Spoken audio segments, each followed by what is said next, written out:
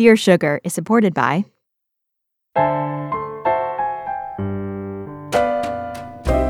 The universe has good news for the lost, lonely, and heartsick.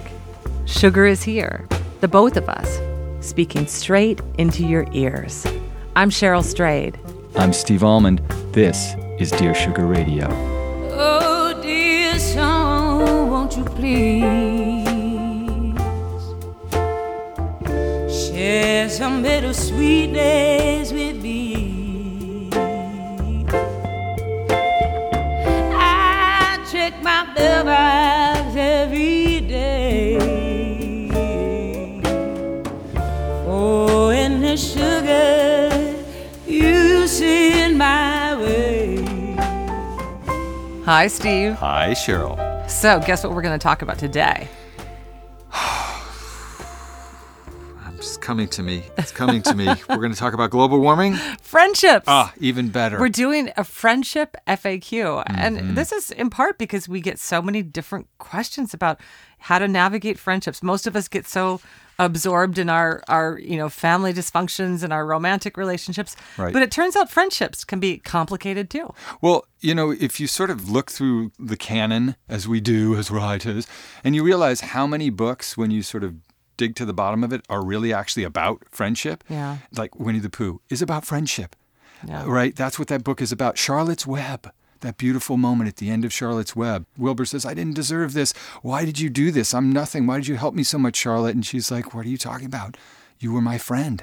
So many books that really, when you whatever the romantic plot is, they're really about friendship. Yeah, and some of those are deep and positive, and also there are many stories about betrayal, right? Mm-hmm. That friend who suddenly is, having an affair with your spouse, or, the Elena Ferrante novels. It's people both love the beauty them. of friendship and the Right. destructiveness of friendship, Yep. and all, the way that all of our nature is captured in that I'll relationship. see you a Ferrante and raise you an Anne Patchett, Truth and Beauty, her beautiful memoir Oh, yeah. that is so much about the terrain of friendship and how charged it is. And I love this book that I mention all the time. I love so much, We Learn Nothing by Tim Creeder, which is this suite of essays that is really about friendship and how volatile it is and how unrecognized it is. There's so many things that happen within the context of friendships, these created families that we make, that people get away with because it's purely voluntary. You're It in is. it because you agree to be in it. I had a recent experience regarding friendship. As you know, Brian's mother, my mother-in-law, died in September. And she was 85 years old. She had lots of lifelong friends. She'd been married 4 times. My husband was her only child. And the relationships that really lasted the longest for her in her life were her friendships. And we had this memorial service for her, and Brian said some words, but then he invited, he opened it up to the room. And there were so many women in the room who got up and told stories about Joan. Yeah. And what I was so struck by is so many of those women would say things like, Joan and I have been friends for 60 years. Holy cow. Joan and I have been friends since the 40s. All of these people who had this longevity. And I think that is one of the most powerful things. It was really a reminder for me sitting in the audience, and several of my friends had come to support me and Brian. And, I looked around at them and with tears in my eyes, and I thought, this is going to be us. This is going to be us someday. I'm going to be either at your memorial service or you're going to be at mine. Wow. You and I, Steve. Mm-hmm. And we're going to be saying... Except that we go out in that mutual suicide pact that we talked about. The suicide murder pact. But do you know what I mean? We're going to be saying this was a relationship that nurtured and informed me, sometimes over decades. That's right. And so, when it goes well, it can be a powerfully important and sustaining thing. Mm-hmm. Each friend represents a world in us, a world possibly not born until they arrive, and it is only by this meeting that a new world is born.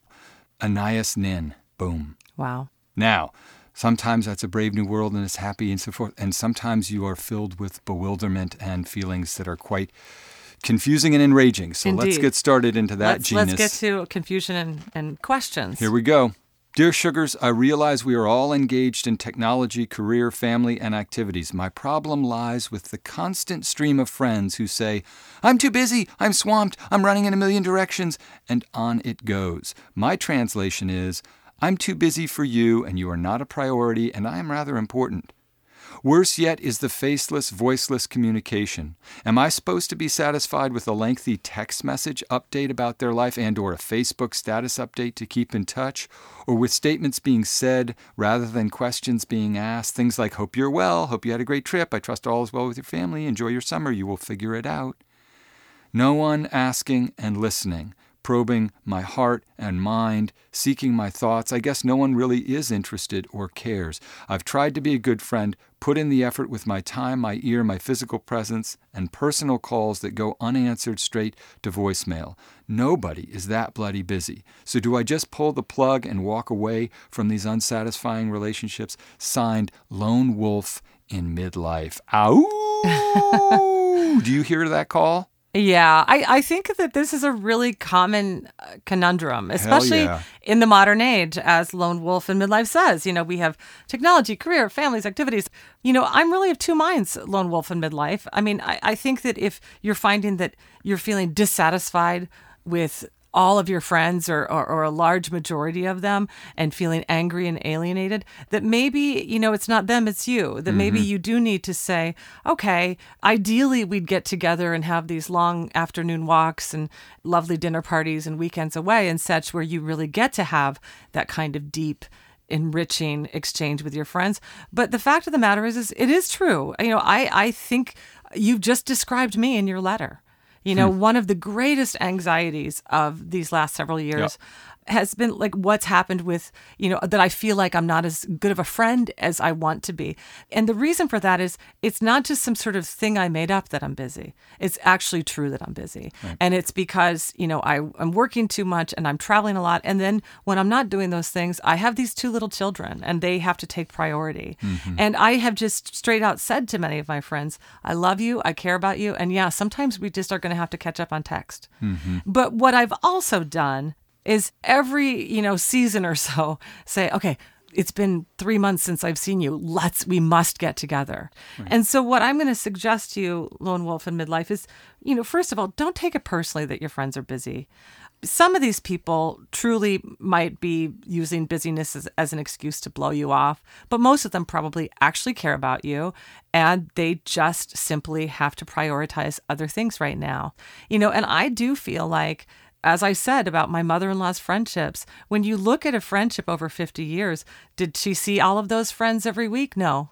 But, sometimes with friendships, what you have to do is say, well, this isn't the moment that we're super close, and there might be other times that we are close. And I would say, try to keep those connections alive, even if they seem really minimal to you right now, because in the long run, those friendships are going to matter. Yeah, I have to say there are two things that are happening simultaneously in this letter. To me, Lone Wolf in Midlife, when I heard you're putting your finger right on this, I'm too busy, I'm swamped, I'm running a million directions, my reaction is exactly the same as yours. It's crazy how much we have allowed ourselves to use, and I heard everything you said, Cheryl. I don't disagree with a bit of it, but I want to just affirm for you, Lone Wolf in Midlife, your emotions around this describe something that I think everybody is doing to one extent or another, which is forgetting your purpose in life is to establish human connections with people who are important to you. And we get caught up in the day-to-day, and I've been guilty of it, and I know that I react in this way, and that's why when I see it, you need to take a deep breath and recognize the burdens ye shall always have, these friends ye shall not always have. So I think you need to do a little bit of triage and decide which relationships are important to you, and then sort of cut through that static and say, I get it, you're busy, but you're important to me. Let's have coffee. Let's have a phone call. Let's exchange letters where I can really hear what's going on underneath that kind of anxious froth. Okay, next letter. Dear Sugars, my issue is jealousy. I'm jealous of my friends, almost all of them. Sometimes it's professional jealousy. I resent friends for their accomplishments, the recognition they receive for their work. Sometimes it's personal. I'm jealous of friends who spend time together when I can't. And then I layer on feeling bad about feeling jealous. I mean, I'm not dumb. I know life isn't as sunny as we all present it to be. It isn't all awards and happy things. I know that friend who just got recognition for their efforts has been working their butt off for years. I know the friend who presents herself as near perfect is up at night worrying about her kids and their finances. I'm not naive, but I still feel jealous. What the hell? It feels complicated and messy. And also, frankly, it feels like a waste of energy. But I keep going there. How do I deal with these feelings? How do I stop them? Signed, Jealous Much? Jealousy is self-doubt disguised in other people's clothes. That's what it is. And I absolutely recognize the feeling states that you're talking about, Jealous Much. I'm jealous all the time. I'm jealous so much more often than people would expect that I'm jealous. I'm plagued by jealousy. And I think the key to this is not to try to ignore those feelings, not to try to pretend they don't exist, or you're not going to do that. That's a whack-a-mole you'll be whacking for the rest of your life. You need to figure out why it is you can't esteem who you are and what you do. And probably a big part of that is self-forgiveness. Like the key to life is setting reasonable and maybe even lower expectations for yourself so that you don't sit there and say every time somebody does something that you just haven't managed to do yet, whether it's find happiness in a relationship or your creative work or your professional life, it's not an indictment of you. It reflects well on them, and then you need to think, well, what can I do and what have I done and how can I be a little bit more forgiving? Yeah, I agree with you, Steve. I think the long game is certainly about addressing those underlying issues, that those feelings that you're projecting onto others. It really, has nothing to do with what they've done or not done or what their lives are really like or not like. It's about your own feelings, about your worth, your value, your success, your happiness. But I will differ with him in this one regard. I think, the long game is what he proposed, and the short game is playing a game of whack-a-mole. Okay. Okay. And what this is connected to is really what amounts to mindfulness.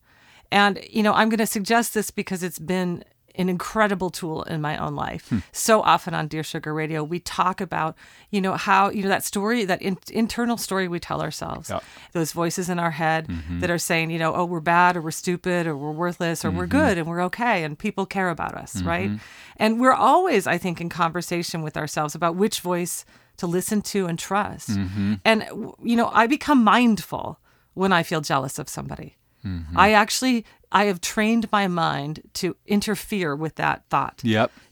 Steve wins some big award. Very implausible, but could happen, yes. And I want that award too because we're both writers. Okay. So I'm on one hand happy for Steve and also jealous because I want that award too. And what I would do in this scenario in my mind is just to say, you know what? That bit of your jealousy, let's just put that aside. Let's just remember what's really true and valuable. And that is, I'm happy for my friend and, that my day may come someday. And the fact that one person wins this and I didn't doesn't mean that I won't ever have good things happen to me. And there will be other days where I'm the one who won the award, So I think that this is really about bringing to consciousness your feelings and telling some of those feelings that they're invalid and turning them away. It's the gentle whack-a-mole. It's the gentle whack-a-mole.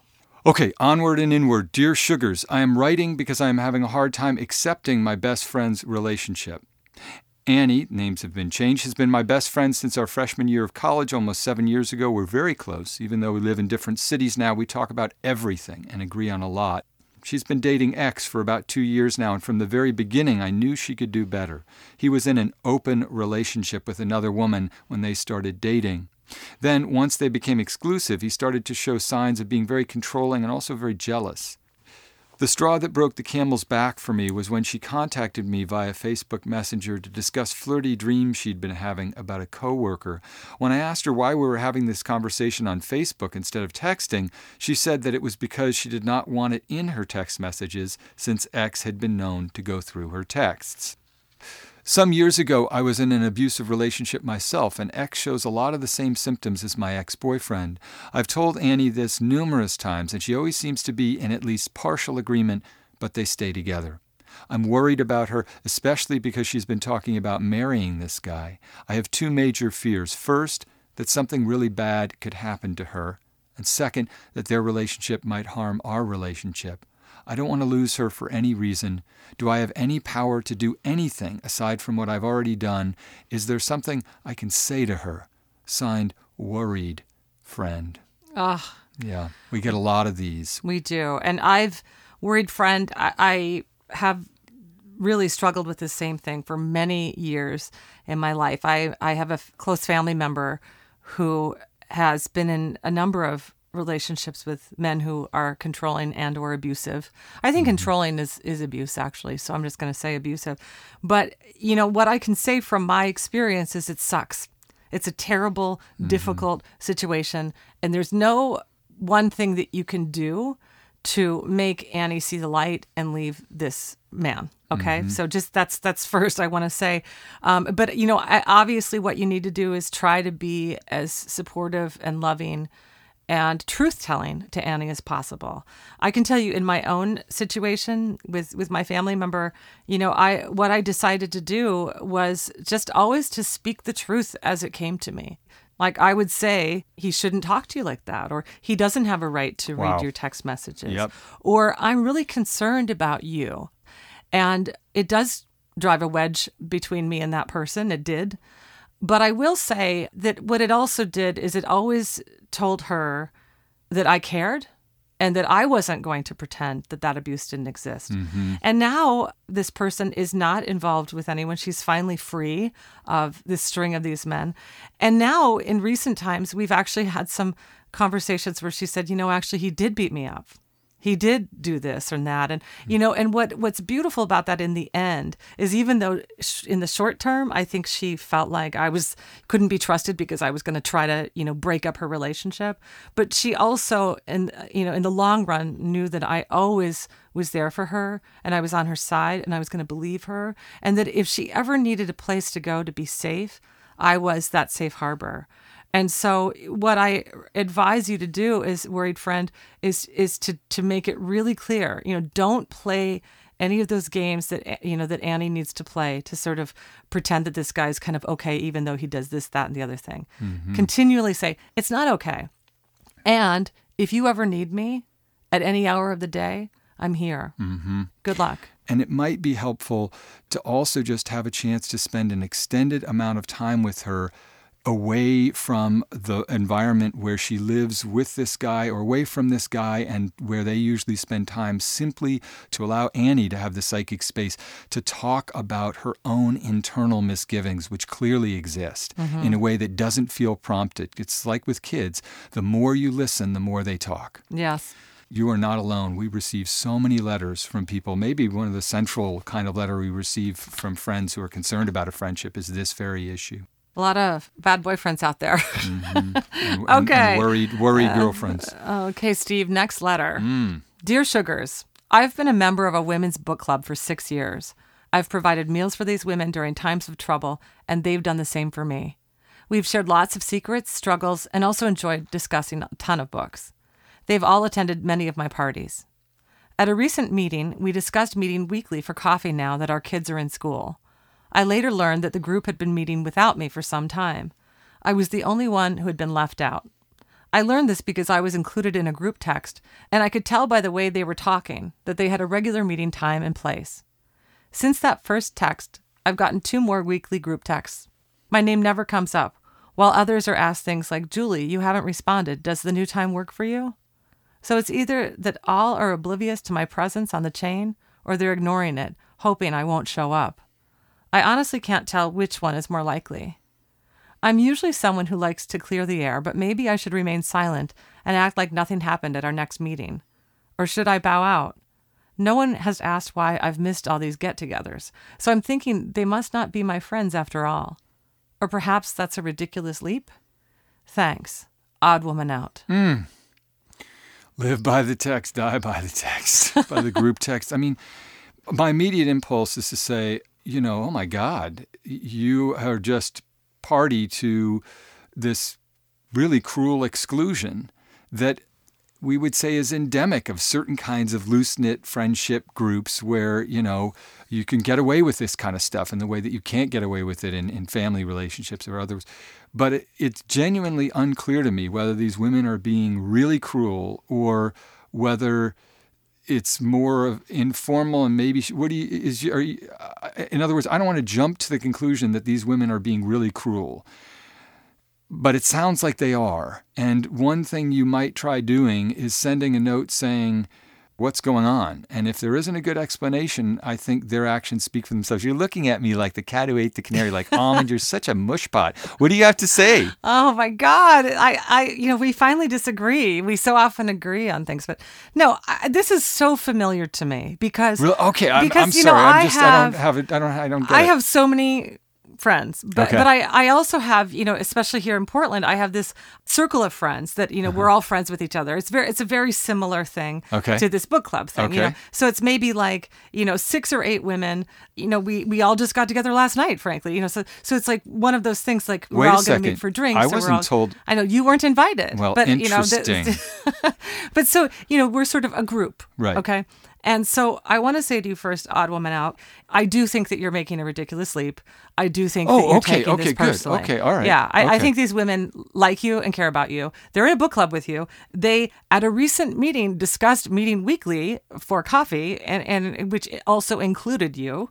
And what you discovered, even though you have now, officially been invited into this weekly coffee clutch, you've discovered, they were meeting before me. Well, you don't really know the nature of how that came together. And I okay. know exactly that feeling of being left out because in this lovely circle of women friends that I have, there are times that we're all on the same text chain or Facebook message chain and we all decide to get together and do this or that. But then there are other times that little kind of smaller branches of us break off because, sometimes it is nice to get together with Yeah. 2 people or 1 person or 4 people instead of 6 or 8 people or Right, whatever, right. And there is often this sense of, we didn't invite so-and-so, or I didn't, or they all got together and did this thing, but why didn't they ask me? Mm-hmm. And, what I've learned is this is really silliness that, we all love each other. You can't always move in groups. For all you know, Odd Woman Out, that coffee meeting, it was just like a couple of them one day were like, hey, do you want to meet for coffee? And then it became a regular thing. And nobody was sitting there plotting Right. to Right. keep you away. Trust me, if Right. they didn't want you around them, first of all, they wouldn't have discussed meeting at your recent book club meeting. They wouldn't have suggested you join them for coffee. Right. They wouldn't have put you on that group text. I think that they're thinking of this as it's a group effort. They're not going to, babysit you and make sure you feel included. Just come. Just come and be included. Now, I will say if this is really bothering you, Yeah. say something. I have embarrassed myself in my little circle of friends. And I have sometimes said, in a kind of lighthearted, seemingly joking manner, but in a way that also, I guess I wasn't invited. And then I always feel like a fool because they're like, well, of course you were you're invited. Yeah. But also, it's true. I've left some of these women out. Not everyone can be invited all the time. Right. And, just be happy you have this lovely circle of women who makes meals for each other in times of trouble and all of that. And laugh it off. Join the group. I trust that if you Right. do that, you're going to realize that you're a member of that tribe. Right. So funny. The human capacity to overestimate the amount of plotting outside our earshot is just remarkable. I'm always like, they must be, and they're never talking about you, ever. Yeah, if people don't want to see you, you usually know it, right? Well, very interesting. That question begs our next question, which is, Dear Sugars, how do you break up with a friend who has not done something to warrant a breakup? I've outgrown our friendship but have no reason to give her as to why. As time passes, I realize we don't share any common interests, morals, or goals. She considers me to be one of her best friends, and I am unhappy the whole time we are together. She's truly a great person, but I find myself lying constantly about being busy to get out of plans with this person. I'm worried I'm a bad person because I can't justify my feelings. Am I? How do I break off this relationship? Or can I even do that? Signed, Reluctant Friend. Yeah, this is a really common question. The sort of traditional way to break up with a friend is just to sort of, slowly backing away, right? until the thing just like dies. Like you leave them off the group text inviting them to the weekly coffee. Now, most of the friends who've fallen away in my life, it's not because I broke up with them. It's just that, life carries on, right? And takes you in different directions. But yeah, I mean, usually when there's a sense of like there not being interested in a friendship, you just kind of let it die. Right. So what I have to say to you, since this, I would say back off or tell the truth. And, the backing off may or may not work because, of course, if this friend really does see you as one of her best friends, she's going to pursue you. And at some point, you are going to have to use your words like we tell kindergartners to do. Yeah. And this is terrible and painful. And frankly, I've never done this unless there was also a conflict. Right. I have ended a friendship before where we had a huge conflict and a big falling out. But, if you don't have that and you simply have to say to somebody, this is like breaking up with a lover who's great. I think you're wonderful. I wish you well. And I just don't find that I'm clicking with you. Those are the options you're left with, reluctant friend. If you can muster that up, you can put a quick end to this friendship. So, Cheryl, precisely what you're talking about is the reason that I love this book. We Learn Nothing by Tim Creeder, and he has this amazing essay within it called The Anti-Creeder Club, which is about his experience of being suddenly dropped by a friend he really loved and admired. This is what he writes. Because there's no formal etiquette for ending a friendship, most people do it in the laziest, most passive and painless way possible by unilaterally dropping any effort to sustain it and letting the other person figure it out for themselves. That's right. Okay? That's your best option here. Okay, reluctant friend? Your best option is to slowly drift off and you leave that person in a state of bewilderment. Because it sounds so mean. It sounds mean, but what's right. the other option? The other option is to say, I've outgrown our friendship. We don't share any common interests, morals, or goals. And by the way, I'm unhappy the whole time we're together. That's why I don't want to spend time with you. Even though you adore me. I know it's just... Even though I'm one of your best friends. So the problem here is that you're not worried because you can't justify your feelings. You're worried because you can justify your feelings, and the justifications are you're just not that into her. She's not important to you. You've outgrown all the things you've articulated. That pickle, in other words, is the result of many times that you basically tolerated a person out of guilt rather than genuine affection for them. So I'm not trying to say that to be mean, because I've done the same thing and I've been on the receiving end of that kind of basically pity friendship. It's just as a lesson. This is trying to teach you. You should spend time around people you esteem and admire, not people who you feel sorry for or obliged to. Just think of it karmically. How would you want to be treated in this circumstance if somebody who you really liked and admired for whatever set of reasons didn't feel the same way and didn't want to spend as much time, and then think about behaving that way towards your friend? How would you want to be treated in this situation? Honestly, Steve, because, when I think about it, I think I would prefer the slow backing away. And of course, I'm an observant person. So if I felt like somebody was, not as into me, I would perceive that and then act accordingly. Yeah. But some people just don't pay attention to those cues, right, for whatever reason. It sounds like the reluctant friend, your friend might be one of them. I mean, it keeps striking me as odd that, she considers you one of her best friends, but you can't even stand being around her. I think I would notice that. Mm-hmm. I think I would notice if my friends don't really enjoy being with me. Right. This is a painful human situation, and recognizing that doesn't make you a bad person. It makes you a person.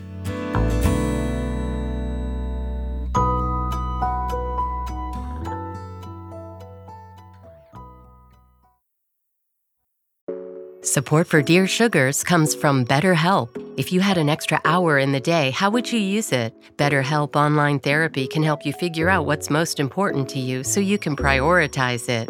Learn to make time for what makes you happy. Just fill out a brief questionnaire to get matched with a licensed therapist. And switch therapists anytime for no additional charge. Visit BetterHelp.com/sugars today to get 10% off your first month.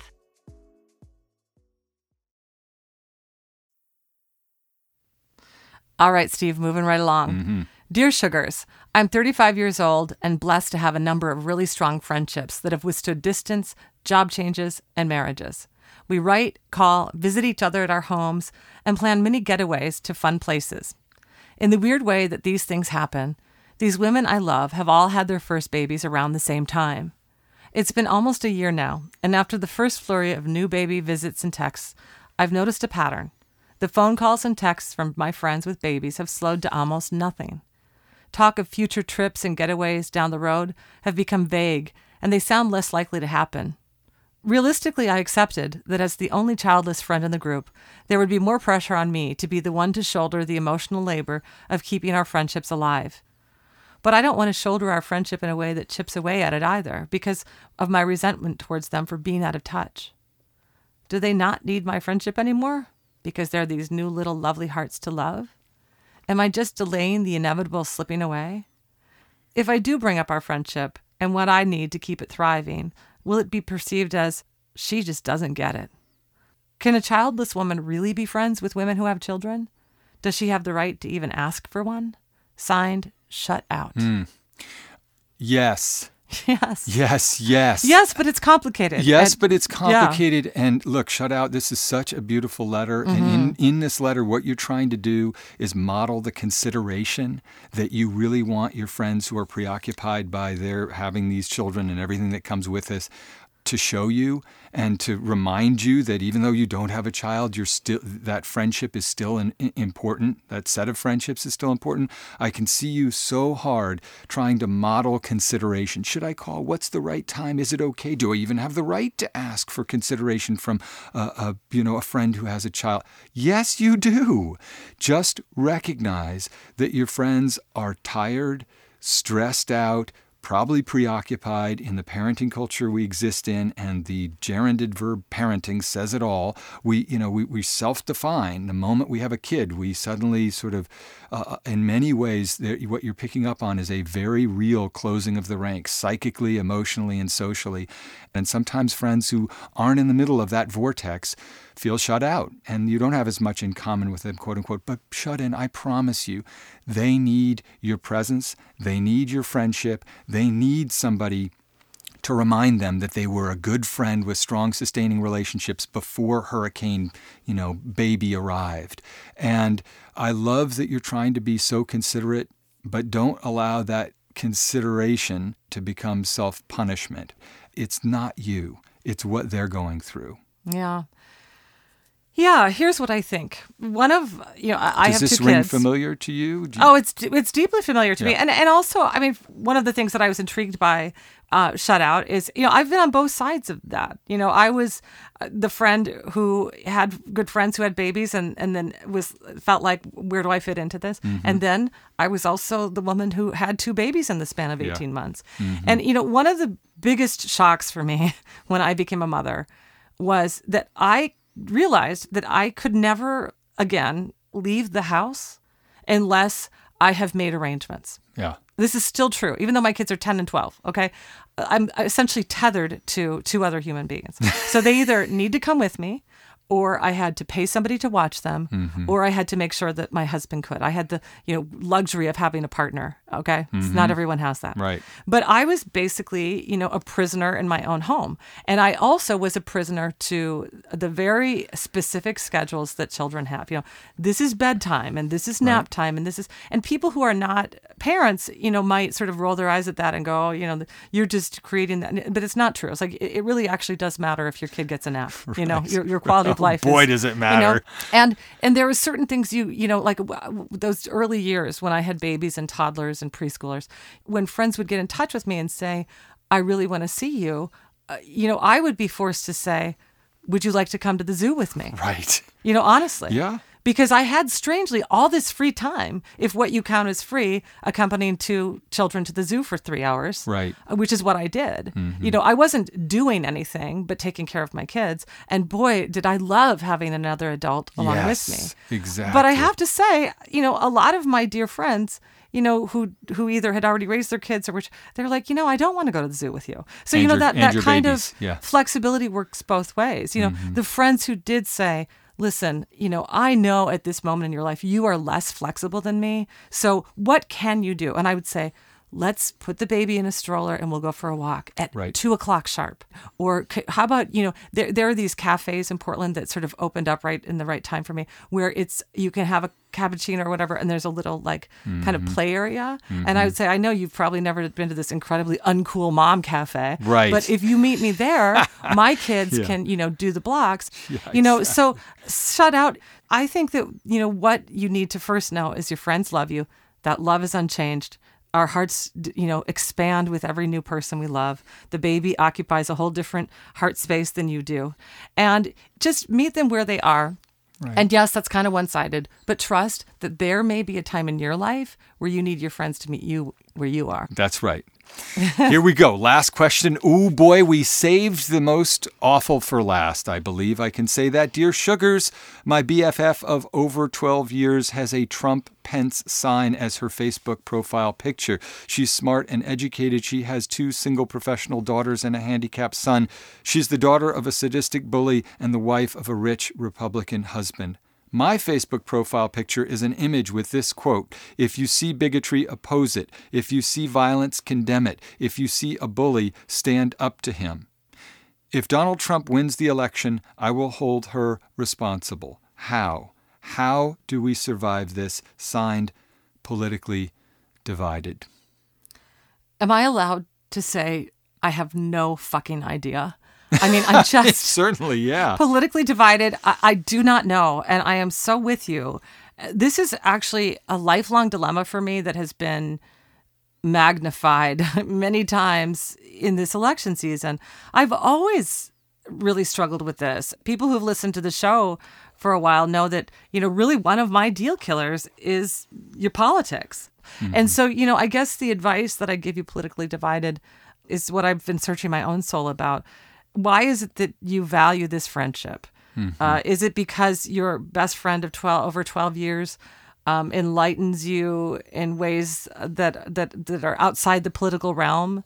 Is she valuable to you in measure that's equal or greater to the ways that she makes you feel furious and sad and bummed out about the state of affairs in the political arena? Mm-hmm. and then trust that, maybe do the old thing that I'm always pulling out of my hat. Make a couple lists, reasons to get out the list to keep this relationship and not let the politics harm it, and reasons to say, you know what, this matters so much to me, and this points to such an essential difference between us. I don't want to be friends anymore, and only you can know. Make that list and see, what matters most. I have to say that as with Cheryl, I have been ideating and thinking about our political system and the morality that underlies it for a long time. It's a big part of my identity. I've been writing almost constantly, simply to keep myself from going crazy, various pieces about the election and specifically about Trump, what he represents and what he appeals to in people and so forth. I want to say very clearly that it is possible for you to have this quote, if you see bigotry, oppose it. If you see violence, condemn it. If you see a bully, stand up to him. And to believe that, and I believe still to maintain this friendship. Your friend is not Donald Trump. And when she looks at Donald Trump, she sees something that you do not see. And you could say that she's wrong, but she'd say the same thing about you. Probably she sees some version of somebody who's successful like her husband and believes that a successful businessman would be good for the country, who sees in a certain way an echo of her father, who was cruel and sadistic and a bully, but also a powerful figure in her life, the first love of her life. And that is so deep inside who she is, you're not going to root it out. And frankly, to be honest with you, politically divided, that's not your job. Your job is to be her friend because of the stuff that Cheryl was talking about. Because for 12 years you've shared your life with her, and you know that she's somebody who has struggled in life, has raised 3 kids, one of them handicapped, and that she's smart and educated and she's been loyal to you. I don't want to sound like a Pollyanna. I'm furious and heartbroken almost every second of this political season. Trust me. You can just Google my name and Trump and you'll see everything that I've been doing to try to figure out how this guy has managed to convince so many people that anyway, I won't go there. The point is, when you have a friendship, and this is what this whole episode has been like, you have to drill down into what's really human and essential about it and what's really beautiful and virtuous about this friend of yours. Because when this election is over, there's still going to be 320 million Americans, and there's still going to be however many million of them who voted for this candidate and for that candidate. And if we cannot bring ourselves to recognize that those are human beings, Americans, who struggle with the same set of stuff that we struggle with and carry around the same anxieties and worries about taking care of our family and X, Y, and Z, there's no hope. Then we've really descended to the kind of demagoguery and bullying that Trump has been all about. And then we're sunk. You can't do it. It has to be deeper and more forgiving and more merciful. And that starts with your friend. You know, one of the things I love about friendship, as we reach the end of this first part of our discussion of friendships is how often, friends surprise us, and over the years that you know and love somebody, how they reveal different aspects of their nature to us. And listening to you just now and in our various discussions over this election season, you're always the voice of compassion and understanding. Really, you play fair, and I have so much respect for you in that. You've actually helped me, because I can get kind of hot-headed about this stuff.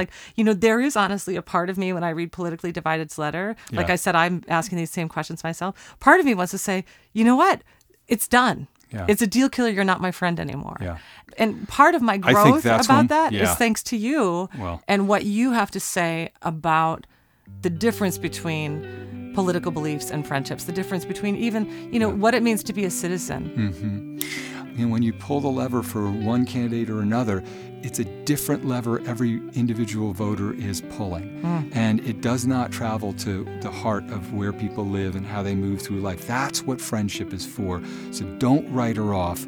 Stop going on Facebook. Stop bearing her a grudge and ask her how she's doing. Yeah.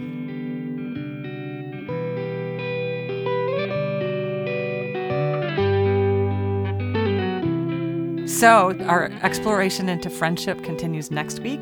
We're going to think about what happens when men and women are friends. How does that gender divide, if there is one, how does that play into friendships and complicate them? So please tune in next week.